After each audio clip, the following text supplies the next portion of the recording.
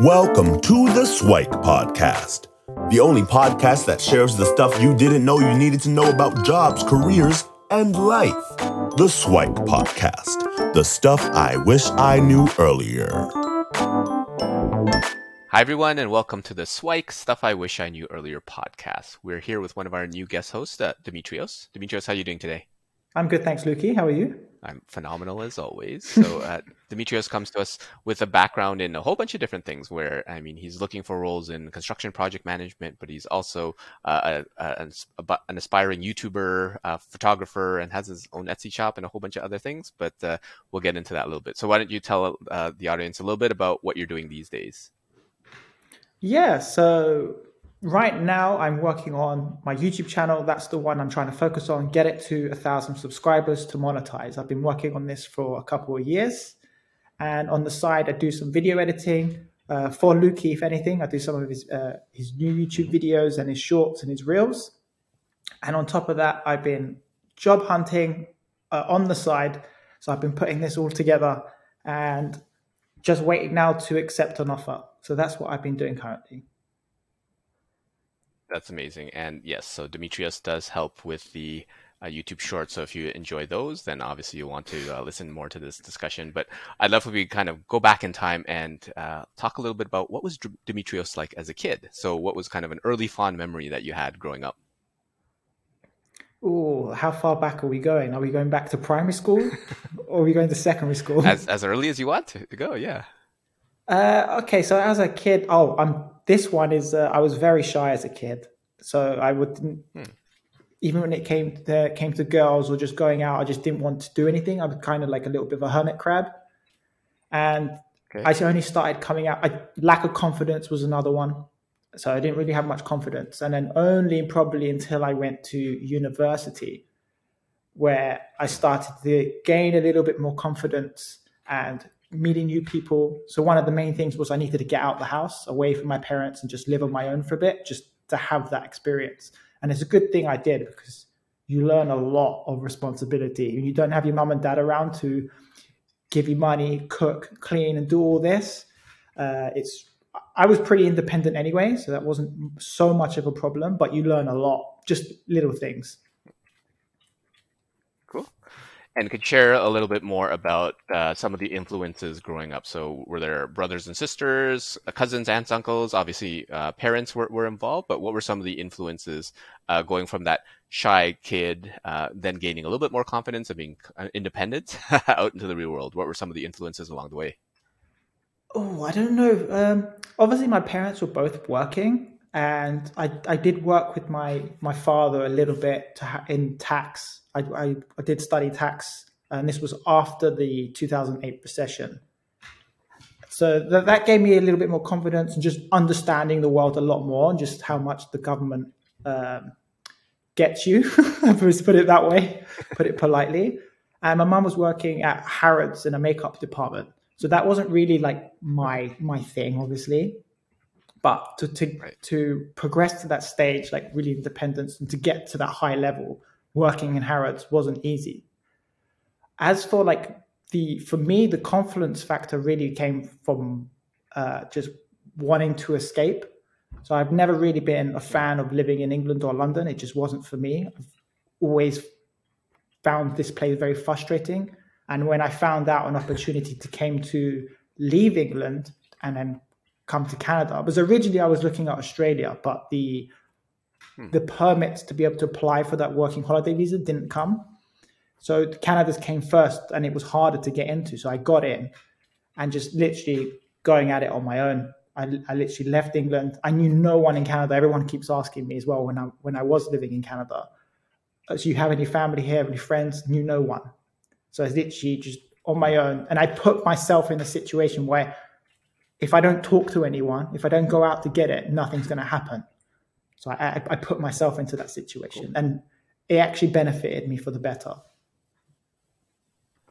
Nice. And can you walk us through a little bit about that process? So you started as a shy kid lacking confidence and working with your dad a little bit on the tax accounting, but you're ultimately kind of project management and, well, a whole bunch of other creative endeavors. Yeah. Now. But what was the path to get from like high school to university, and maybe any of the kind of unlock points that helped you maybe gain some of that confidence along the way. So can you walk us through that process? A lot. I think with the internet, we have a lot more. We have it a lot easier now to access information very quickly. So just reading on the internet about what to do next, not just taking the first article. Obviously, you look at one article and you're like, I need to double check this. So you keep checking other websites. So it's just diving into research and keep looking at it. So that for me, what it was a just specific area that you were researching? Oh, pretty much anything. I was very techie. I was very techie. So like, okay, how do I transfer files from a computer to a hard drive quickly and efficiently? I always had problems because I was with Windows, and I just wanted things to work, and it wasn't like Apple where things just work easier. So a lot of it, because it was Windows based, was how to push things together, how to make things work. I've always had that fascination of how make things work, basically. Okay. So that kind of led you to your like studying and degrees. Like, did you do any studying in the UK, in London, or was it all just in Canada? Yeah. So I keep forgetting the question. Because of the way the schools were here in England, and obviously I knew what I wanted to be when I was younger, but everyone was saying, oh, you had to go and get a degree. It's good for you. Everyone has a degree. You're going to get a job. That's what everyone said. Right. And I'm guessing most kids will relate to that, having a traditional family, let's say.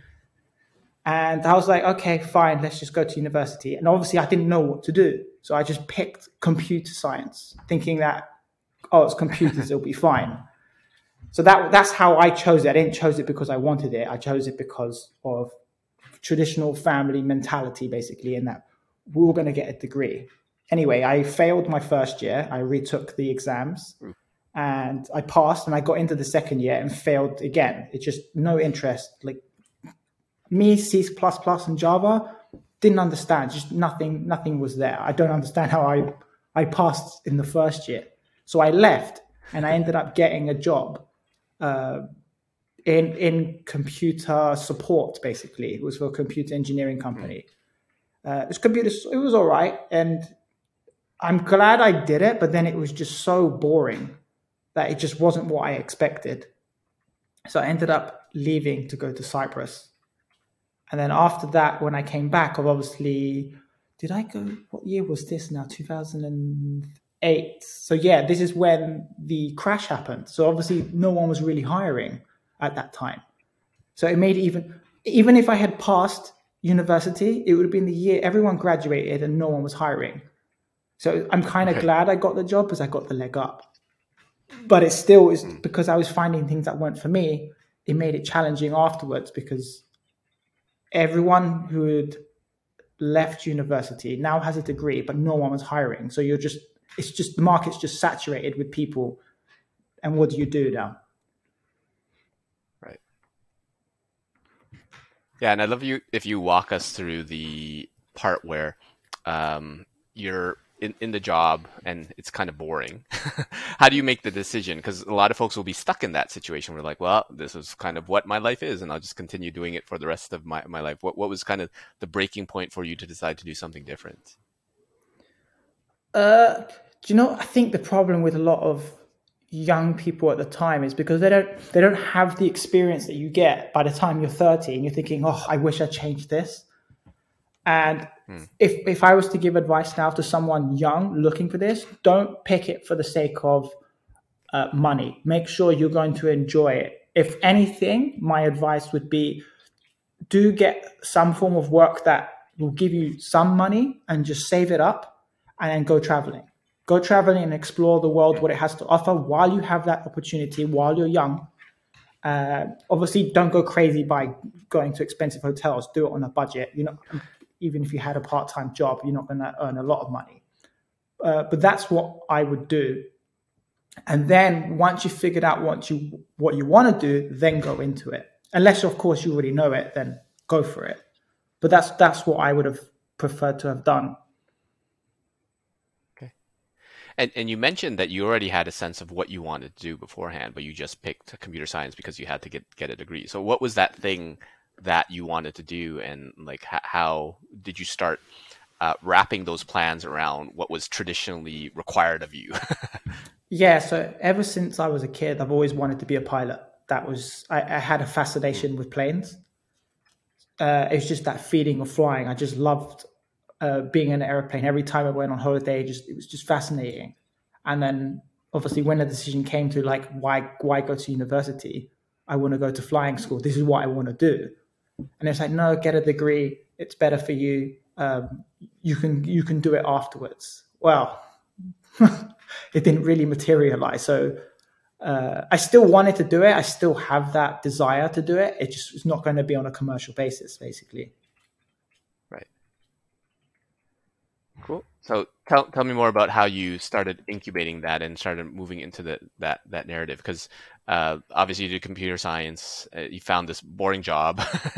Was the thought of becoming a pilot still there at the time, or did it morph into something else to get you to where you are now?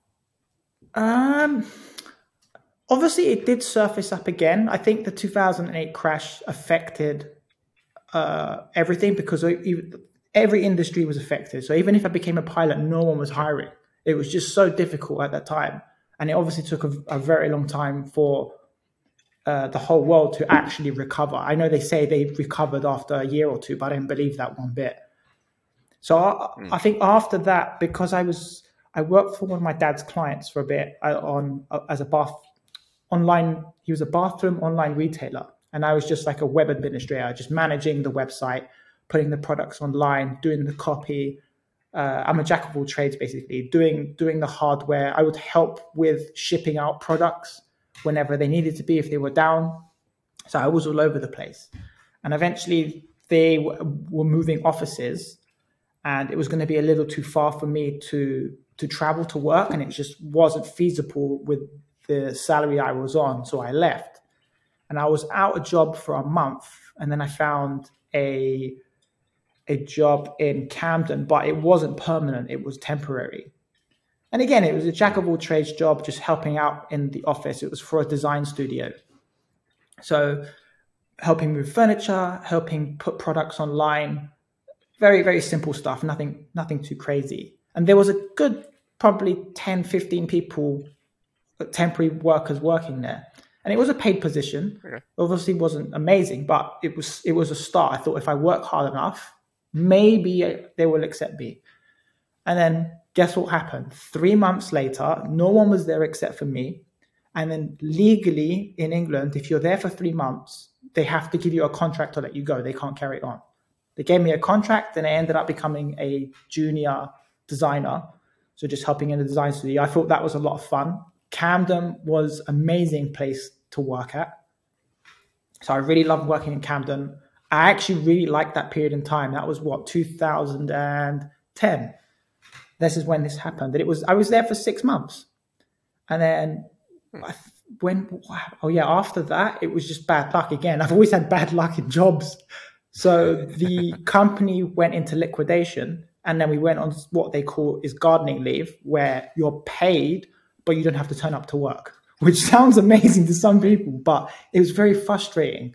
And I just remember that day going home where I know I didn't do anything wrong, but just everything was going wrong that day. Got on the train. The train had to stop several stops earlier, so I had to go and get the bus. Then the bus broke down. Then I started walking home. Then it started raining. So just the worst luck you could ever imagine on that day. I was like, this is not great right now. So that was that bit.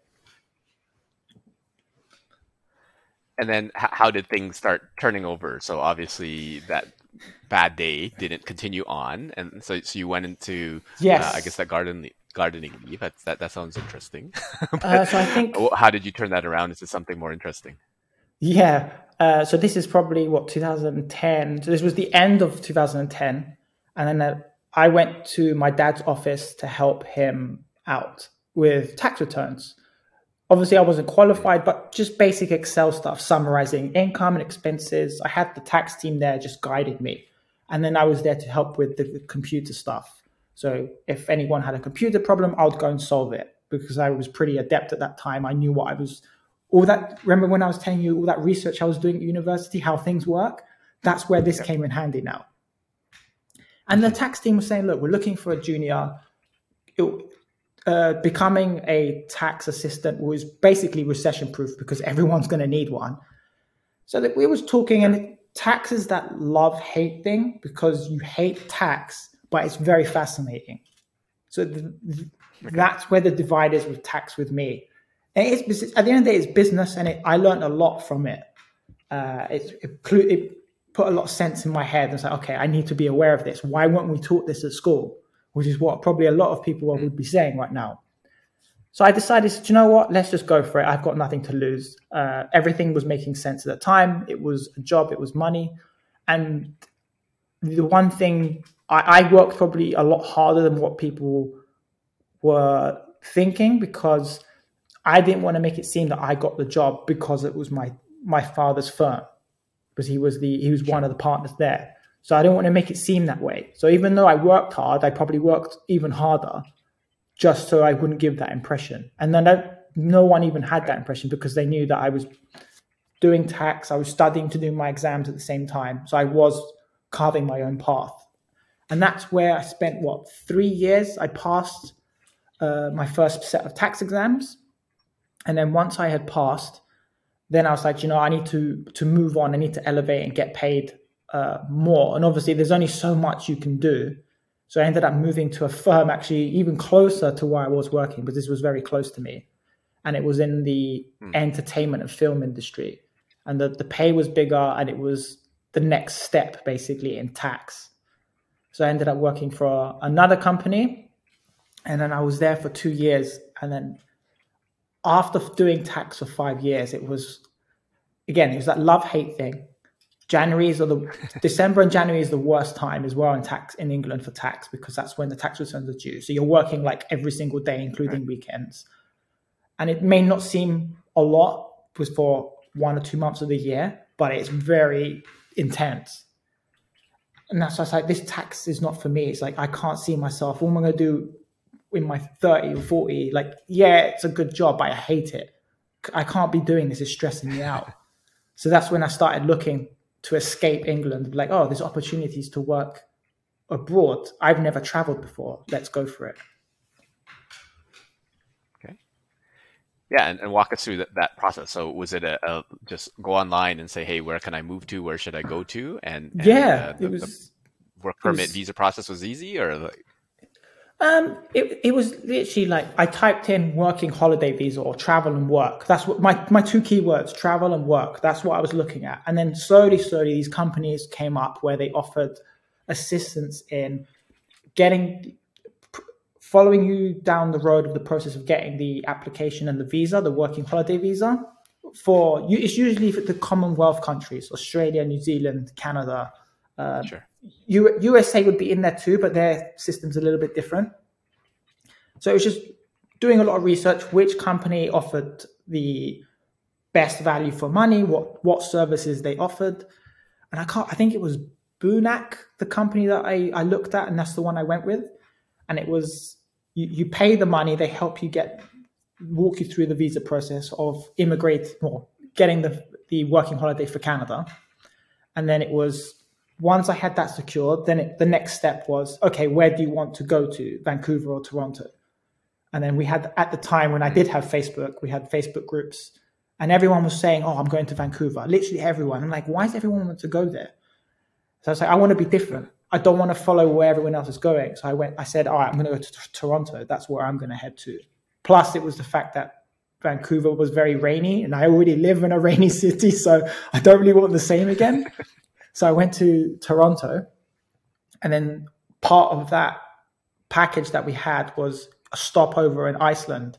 So as we leave England, we stop over in Iceland for a couple of days, which was cool to experience the Blue Lagoon and we tried to see the lights in the sky, but they didn't appear that day. and then ended up in Canada, and everything was just looking up like this, like typical tourist. Ended up in Canada, and a lot of people had jobs ready and lined up at ski resorts. It's normally the first thing people do when they arrive in Canada, because this was around December now when I arrived, November, December. I said to myself I wanted to find my own job, but because we had such a great bunch of people with us, I was like, you know what, I'm going to come with you guys. So I applied for Blue Mountain Resort in Canada, and they gave me the front desk position and accommodations. I was like, great. I know it's not going to be the same money as is in tax. I knew that very well, but I had saved up a lot of money. Right. And I said to myself, okay, this is a step back, but I want to just enjoy my time for a bit, enjoy the Canadian experience and learn to ski and just meet new people, just have that complete new experience.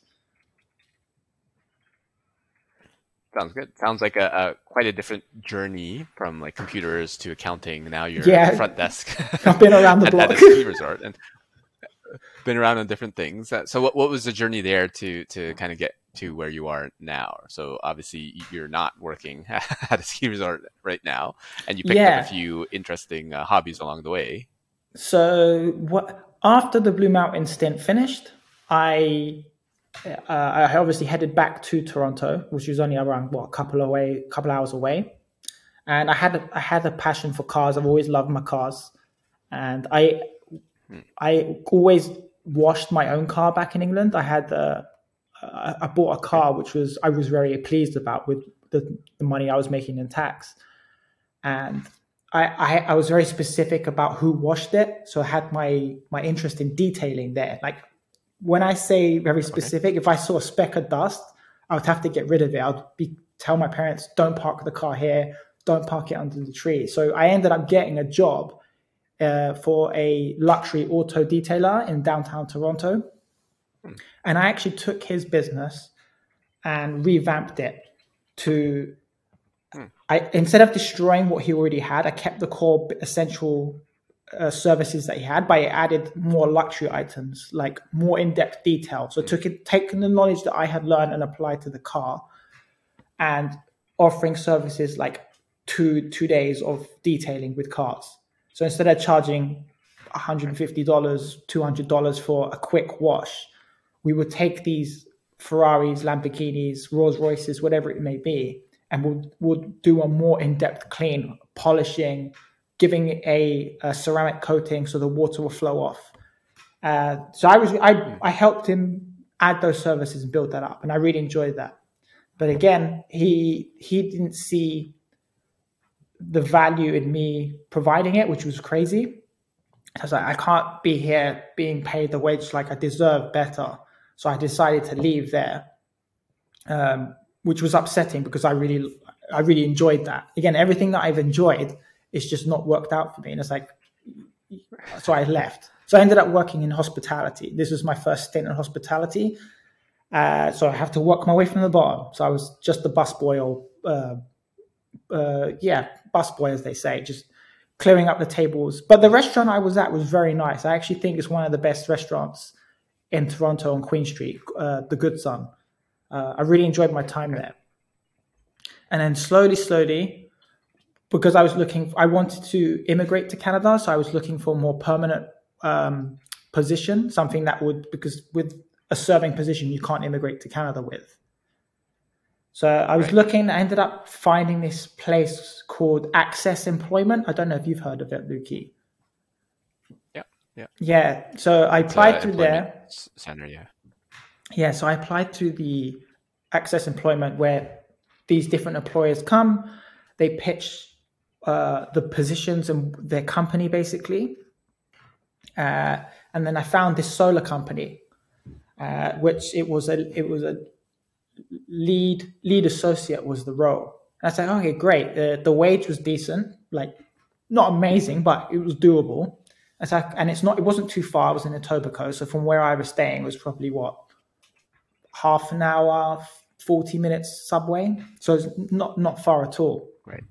And I took that role on, and slowly, this was very similar to the design role, where I was building systems in place. Same with the tax role as well. I built systems in place to make my life easier and for other people easier. So when we started onboarding new employees, I basically designed the training manuals. So they take that, and I literally escalated their time from being employed to getting them going within a few days, let alone taking them weeks. So that was really important. And the owner at the time saw that, upgraded me to lead associate. So I was doing more things like quality control, managing the data, making sure efficiency was there, making sure the leads from the solar being picked up for solar were quality leads and not just a lead for the sake of it. So I was just sifting through those, speaking with the tech guy, automating processes to make, if we could do that as well, and things they could be done. And again, came up to my probation, and the way they organized my pay packet was not suitable in any way. And I was like, this is just not working. So we have to revise it because it made it worse, not better for me. So I said to him, look, So I said to him, look, this is what I'm looking for. I want to stay. Everyone there was on my side because they really liked me, but the owner just didn't want to pay the money. So I said, you're leaving me with no choice. Like, I know that businesses have a cost, but I need to be able to survive as well on a salary. I'm not asking for a crazy amount. Right. So in the end, I decided to leave, and I went back into hospitality. And this is where, I think any young person, if you want to make good money, go and work in hospitality, because you will learn a lot. You build up your confidence super quick as well. So if you're shy, you've got nothing to lose, because if you want money, you have to go speak to people. And it works, right. Especially if you're in college. It's probably the best thing. I recommend any young person to work in hospitality industry. So I started working with my friend because he was working there. He got me the job. That's how hospitality works. If you know someone, you're going to get in. So you can't just apply. You can, but it's better when you know someone. And then straight away, the money was way better than working 40 hours a week. You could work 3 days in the equivalent of someone working a 9 to 5 or minimum wage.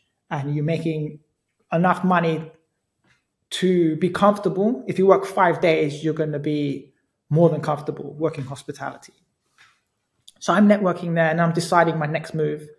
At this point, I was kind of frustrated with Canada as well, just the way things were always not working, just like how they were in England. And then my dad said to me, one of the best things he said was, there's problems in the world wherever you go. So it doesn't matter what country you pick, England or Canada, you're always going to have problems. You just have to face them. And that really sat with me. And I was like, do you know what? He's right. Like, I hated England and I left for a reason. I can't be frustrated in Canada and leave again just because things aren't working out. Like, something will eventually happen. You just got to think the next step. So at that time, I had a lot of friends in Canada. Obviously, being English, everyone loves you because of the accent. Very charming. And they were said to me, just work in construction, work in the construction industry. There's always in demand. It's always needed. It's an essential skill in a way. So obviously we were talking about this, and I started looking into it more, doing my research. Again, this is something that was ingrained in me as a kid. Having the internet, you can do your research. I was like, okay, right. This sounds good. Like the money's good as well. I wish I knew about it earlier. I can immigrate with it, because if you go to, my visa was running out at the time now because I had a 2-year working holiday visa. So I thought maybe I can apply for an extension, go back to England for a bit until they give me, until they've accepted my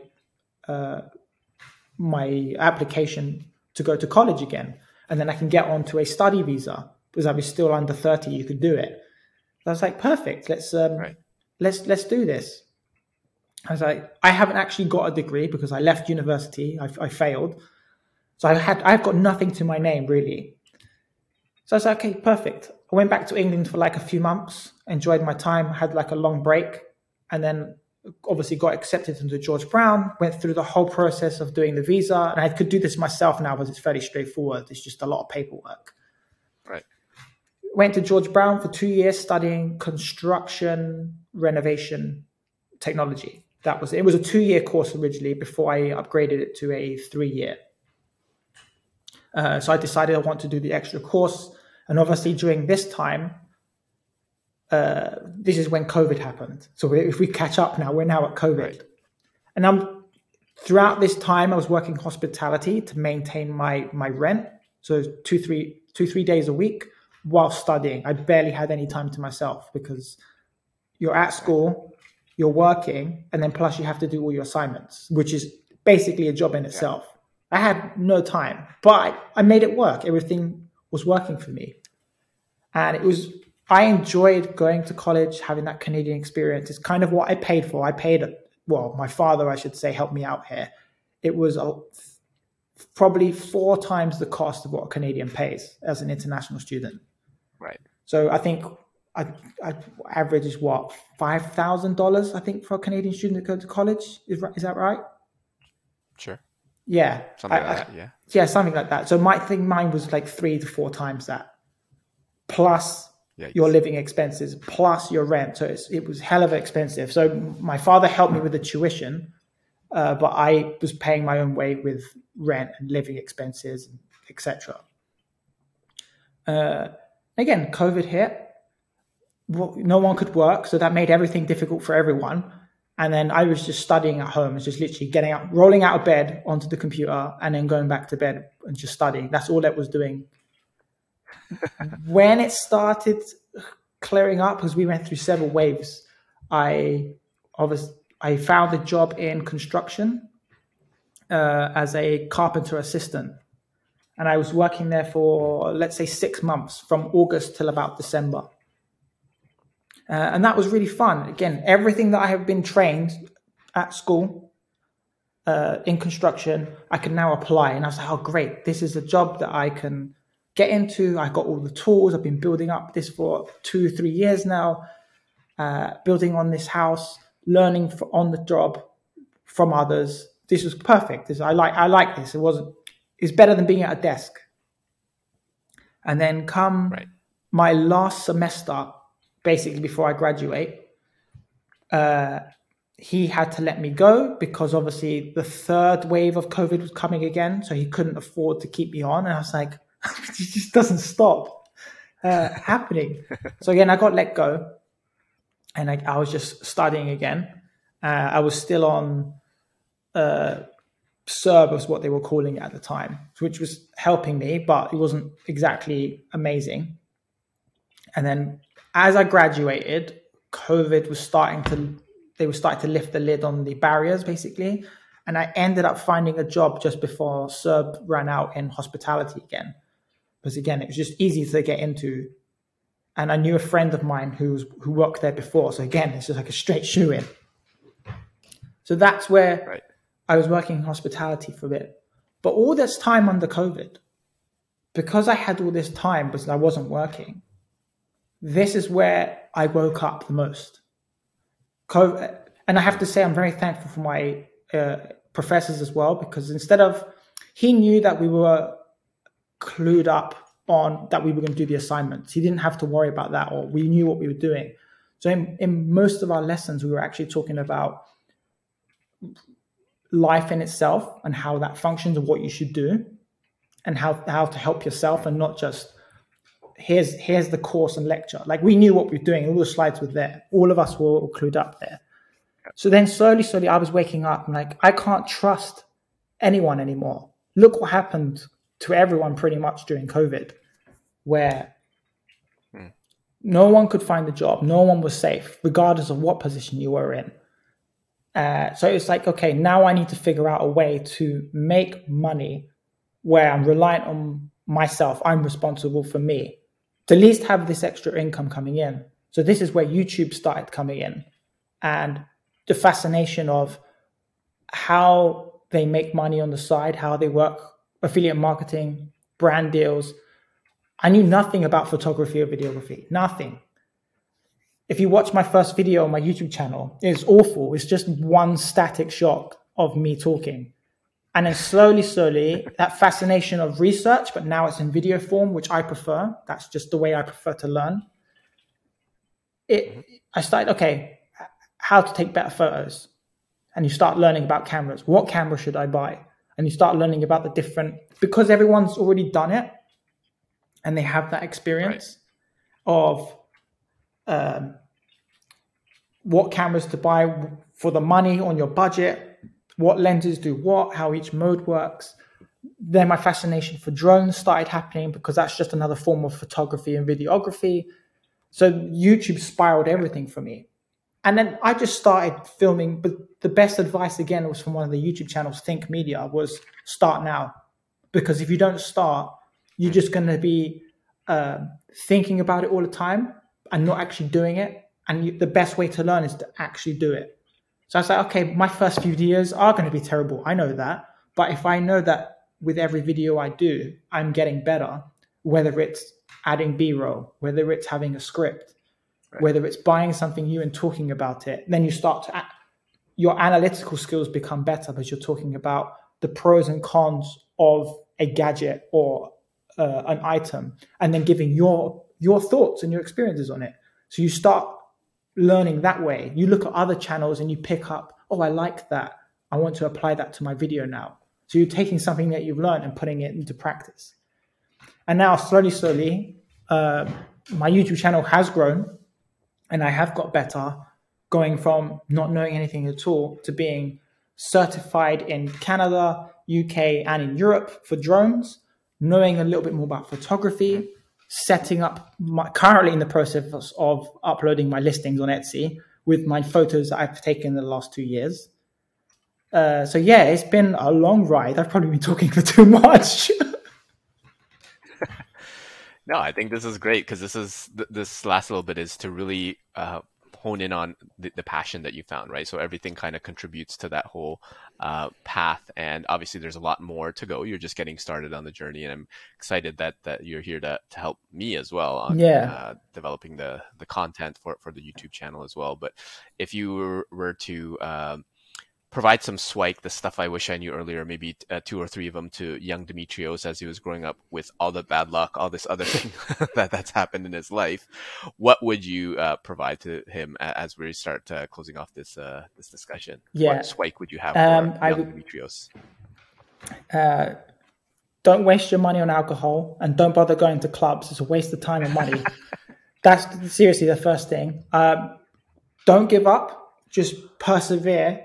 And don't let other people affect your thoughts. If they're negative, it's just probably because they're jealous. So just ignore it. Don't care about what people say and just carry on doing your thing. Definitely. If you don't know what to do, just get any job to make some money and save up and travel the world until you figure out what you want, and then go into that. Right. And then definitely become reliant on social media. I would say start a YouTube channel about what you're passionate about, so at least you can start building a side income or a side business, so you're not relying on just one income stream. Sounds like a lot of different things. I'm sure the money on alcohol and clubs will be a little bit controversial, but I'm sure it has a lot of merit because it is for those that need it. I mean, you need it. But if you think about what it gets you, well, probably waste of time, a bit of a hangover and an empty wallet, right? That sort of thing. Persevere, I think, is phenomenal. Obviously, everyone needs to be able to keep going because sometimes it's the learning from the falls and the not and something that doesn't knock you out. That really helps you, right? Because you progress through those challenges and hardships. And that concept about don't let others affect your thoughts and they're probably just jealous, I think that's quite appropriate because a lot of folks see what you're doing and they want to put you down because if you're successful, then it's like, oh, now they have to put in the work to elevate themselves because they were in the same or similar position. The part about if you don't know what to do, just do something and then figure it out, I think is appropriate because a lot of folks, they jump into something and waste a bunch of time and, well, quote unquote, waste a bunch of time doing stuff they don't necessarily want. And that last little bit on social media. I'm not sure if it's specific on social media, but definitely multiple streams of Yeah. income is highly recommended for folks, because some people, obviously social media is a way to do that, but there's other ways of doing that as well. So I think lots of great advice that hopefully folks can take away. If folks want to connect with you on social or elsewhere, where can they find you, and what are some future aspirations that we can look forward to connecting with you in the future about? Yeah, if you wish to connect with me, you can find me on pretty much all social media. I'm probably most active on YouTube and Instagram. So YouTube, you'll see all my stuff on drones, photography, and everything in between. Instagram, I'll share some small snippets, as well as TikTok. Those are the ones I really focus on. I'll link my Etsy store. I'll give Lukey everything, my Etsy store and links that you can have. Yeah. There's my website too, if you want to check that out. Was there anything else? I can't remember what you just said. Yeah, just future aspirations. What can we look forward to hearing from you? But it seems like all of those things are part of your future aspiration. Yeah, there's more drone content coming out. I'm just in the process of filming and editing. Obviously, moving back to Canada, hopefully next month. So it's just a lot of trying to fit everything in. But there's going to be more drones and photography stuff, especially FPV, because that's the most exciting. Sounds good. So work in progress, lots of different success stories that are underway, and looking forward to having you help out on this YouTube channel as well. So thanks so much, Demetrios, for sharing your story, and hopefully we'll have you back for a future episode. Yeah, perfect. Thanks, Lukey. Thanks for joining us on the Swike Stuff I Wish I Knew Earlier, the podcast. If you like the podcast, please subscribe on iTunes, Stitcher, or wherever you found this podcast. And if you can give us a review, that would be very appreciated. Feel free to contact me on LinkedIn at Lukidanu, Lukidanu, and the same on most social media platforms. And I look forward to hearing from you. Thanks. Bye.